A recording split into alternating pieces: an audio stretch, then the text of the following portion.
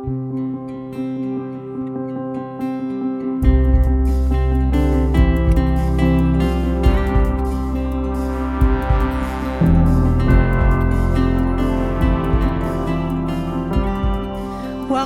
You're listening to the RPC Sermons podcast.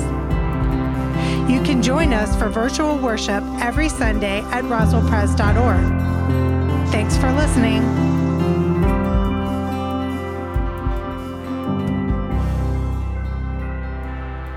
Well, again, welcome to Roswell Presbyterian Church. It's a joy to be in worship with you. Today wraps up our sermon series, Summer of Love. And so please join us next week for our kickoff Sunday.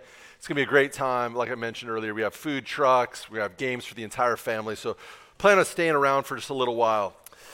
But next week also means we're going to launch a new sermon series we're calling Roots to Roots or Roots to Route.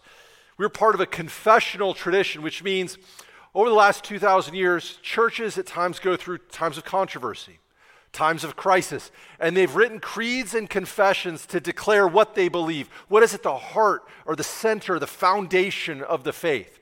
And we're going to look at 9 creeds and confessions that have been written over the years. And so next week we'll look at the Apostles' Creed, which is probably the most famous, but we'll look at some others that are not as famous, but are really helpful, I think, to show us how our faith is sturdy. It's been historically sturdy, and it's stood the test of times, and we're going to look at how that can be important and fuel our own lives. But today, we're going to look at our last passage from Matthew 19, and we're going to see a surprise about who Jesus says we should see as a role model for faith. Now let us open our hearts, our eyes, and our ears for the word of the Lord. Then little children were being brought to him, in order that he might lay his hands on them and pray. And the disciples spoke sternly to those who brought them. But Jesus said, "Let the little children come to me, and do not stop them, for it is to such as these that the kingdom of heaven belongs." And he laid his hands on them and went on his way. This is the word of the Lord. Thanks be to God. Let us pray. Gracious and loving God, I ask that in the next few moments you might be our teacher, that you might teach us what the mystery of growing up and maturing means we become like children. Lord, that it might fuel our faith, our relationship with you, and our relationship with one another. Now may the words of my mouth and the meditations of our hearts be pleasing in your sight, our rock and our redeemer. Amen. So people used to ask me, do you like kids? I'd be like, not really. Kids haven't read Karl Barth or Thomas Aquinas. Kids can't dunk a basketball. They can't change a tire or help you win at Jeopardy. What are kids good for? What do kids have to offer us? What can they really do? But the more I've been thinking about it, maybe those inadequacies, those inabilities, maybe they're not flaws, maybe they're a feature. That was a long time ago, but now I like kids.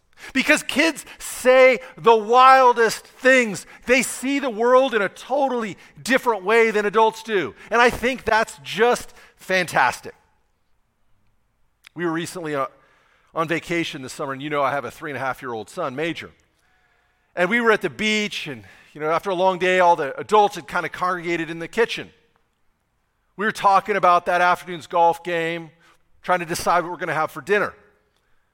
And out of nowhere, Major walks into the middle of kind of where we're gathered. And he walked in a very dramatic fashion. He gets that from his mother. And he walks in and he kind of puffs his chest out, lifts his head up, has a hand raised in the sky, gets everyone's attention, and then he says this, "I am a toad." His mom says, "Excuse me?"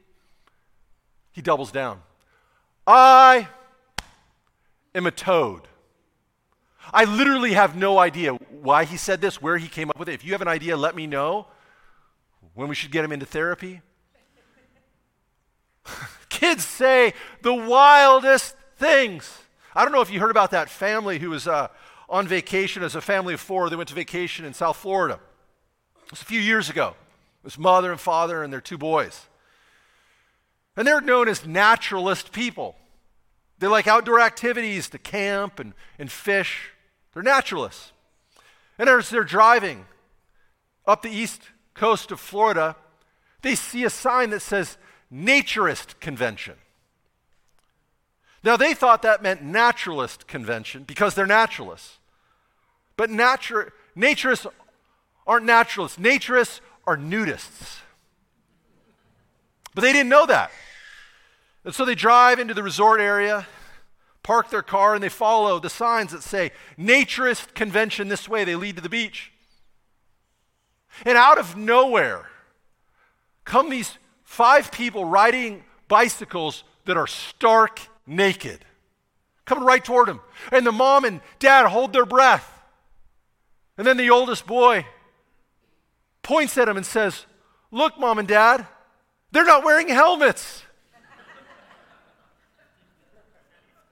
Kids say the wildest things. Do I like kids? Yes, I like kids. But not everyone has always liked kids.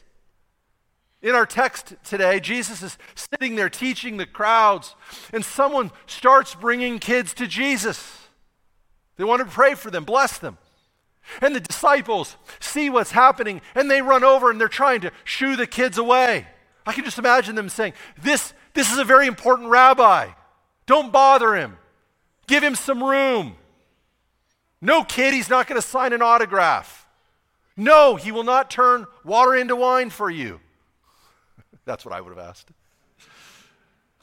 But we shouldn't judge these disciples too harshly because they actually reflect a broader cultural opinion about children.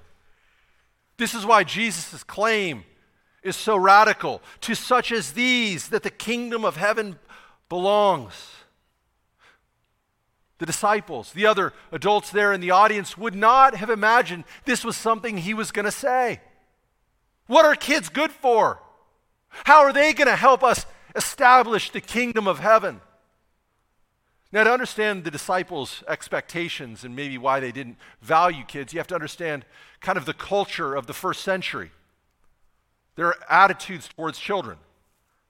Children had low status in both Jewish and Roman society. Kids were too young to fully participate in religion. One reason we think is because life expectancy at that time was so short. 30% of infants died at birth. Of that, 30% died by the time they were 6. And 60% of that died by the time they were 16. And as a result, society was a little reluctant to invest too much value into these kids that might be gone so soon. But here Jesus is giving a place of importance, a place of value in the community. He says to these kids, the kingdom of heaven belongs to them. You see, in the first few hundred years of the church was one of the few safe places for children. Some scholars actually theorize that the explosive growth of the church in the early days could be attributed to the fact that the entire family was welcome in the church. You see, in Roman society, they actually had 2 religions, one for the guys and one for the gals. Mithraism were for the men, Bona Dea was for the women, and they never overlapped, and there was nowhere for the kids.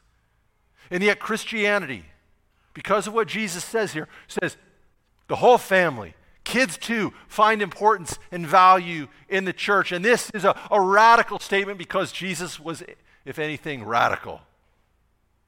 And one of the reasons he was so radical is because he redefines and reoriented kind of who we consider to be family.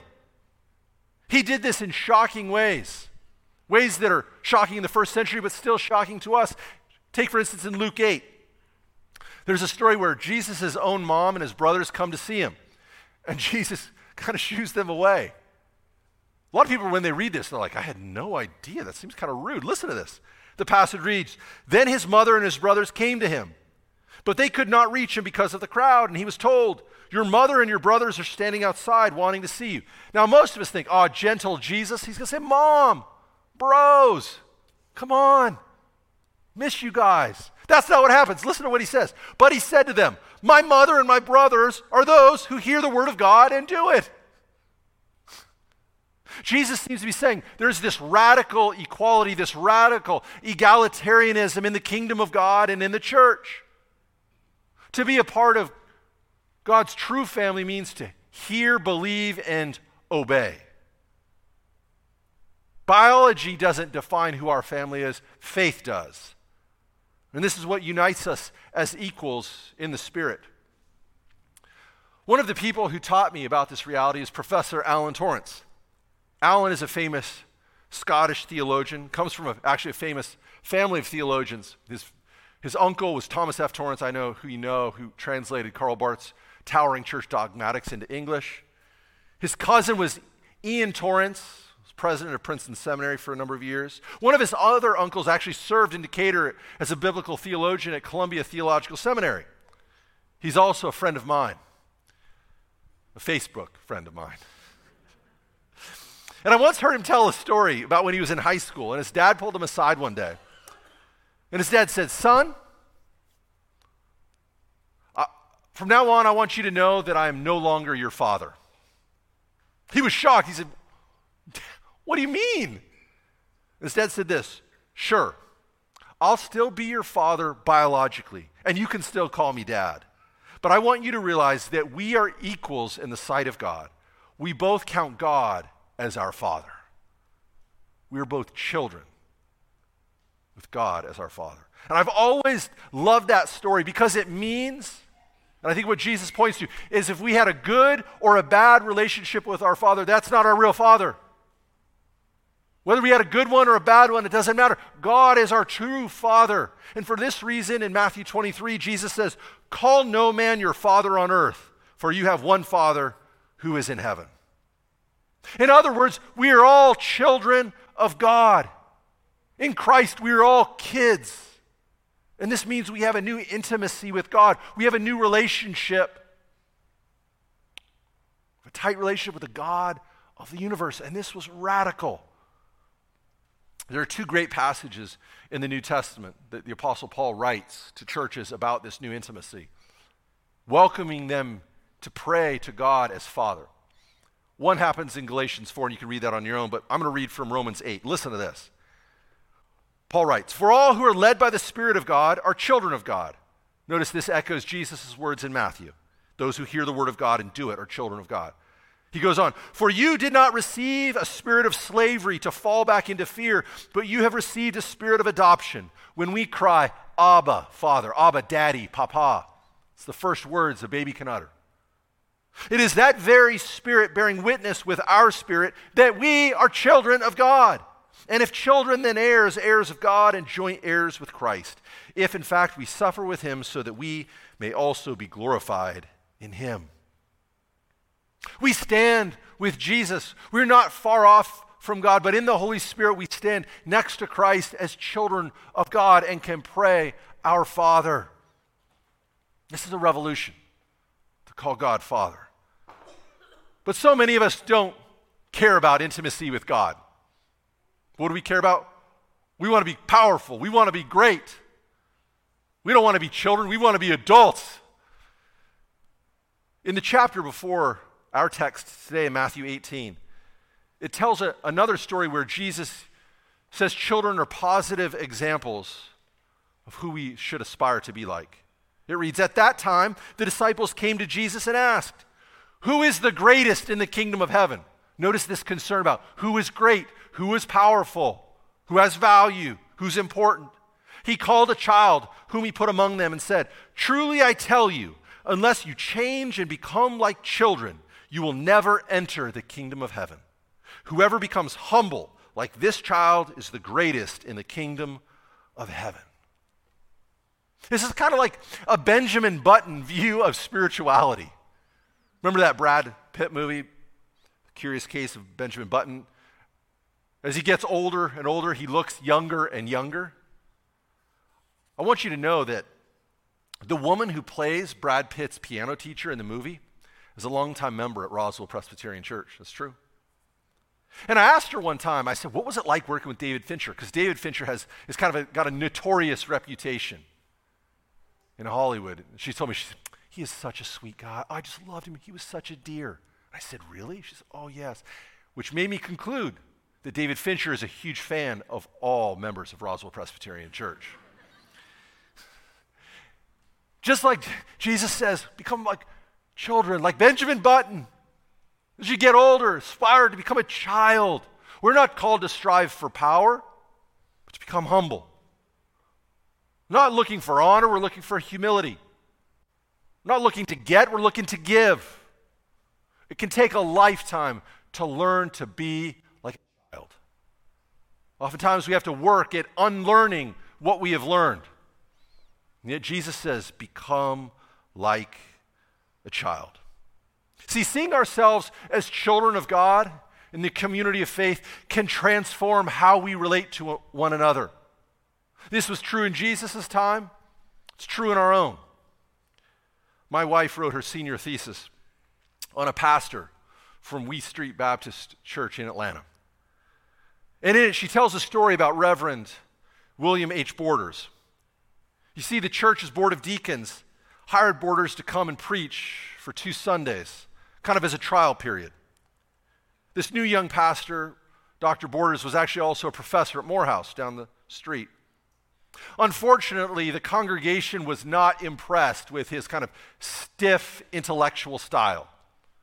But during his second sermon, Borders showed how his theological vision would lead to a transformative social mission.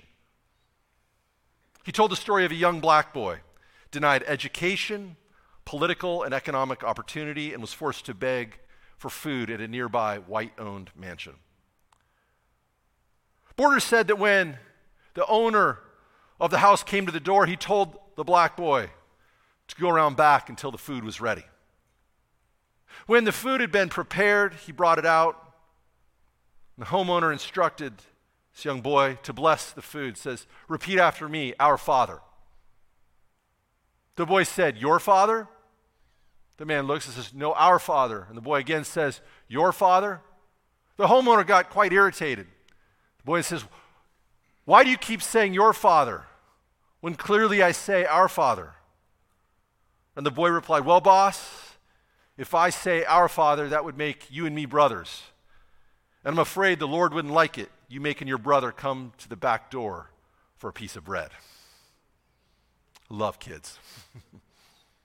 Needless to say, Borders got the job and served at Wheat Street for many years. In fact, when young Martin Luther King Jr. was a young boy, he would sneak out of Ebenezer Baptist, where his dad was the pastor, and he would sneak down the street to Wheat Street. He'd hide in the balcony to hear Reverend Borders preach.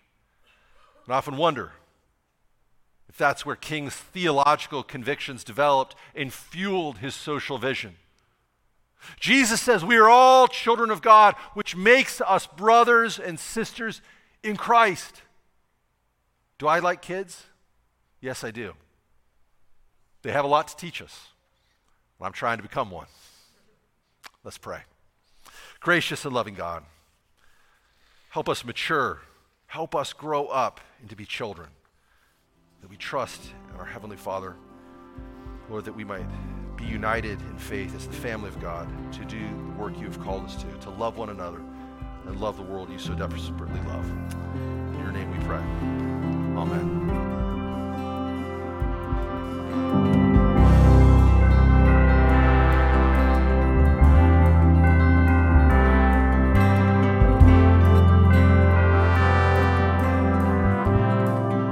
You've been listening to the RPC Sermons podcast. Please let us know you're here by visiting roswellpres.org and signing our digital friendship register. May the grace and love of God be with you today and throughout the rest of your week. Thanks for listening.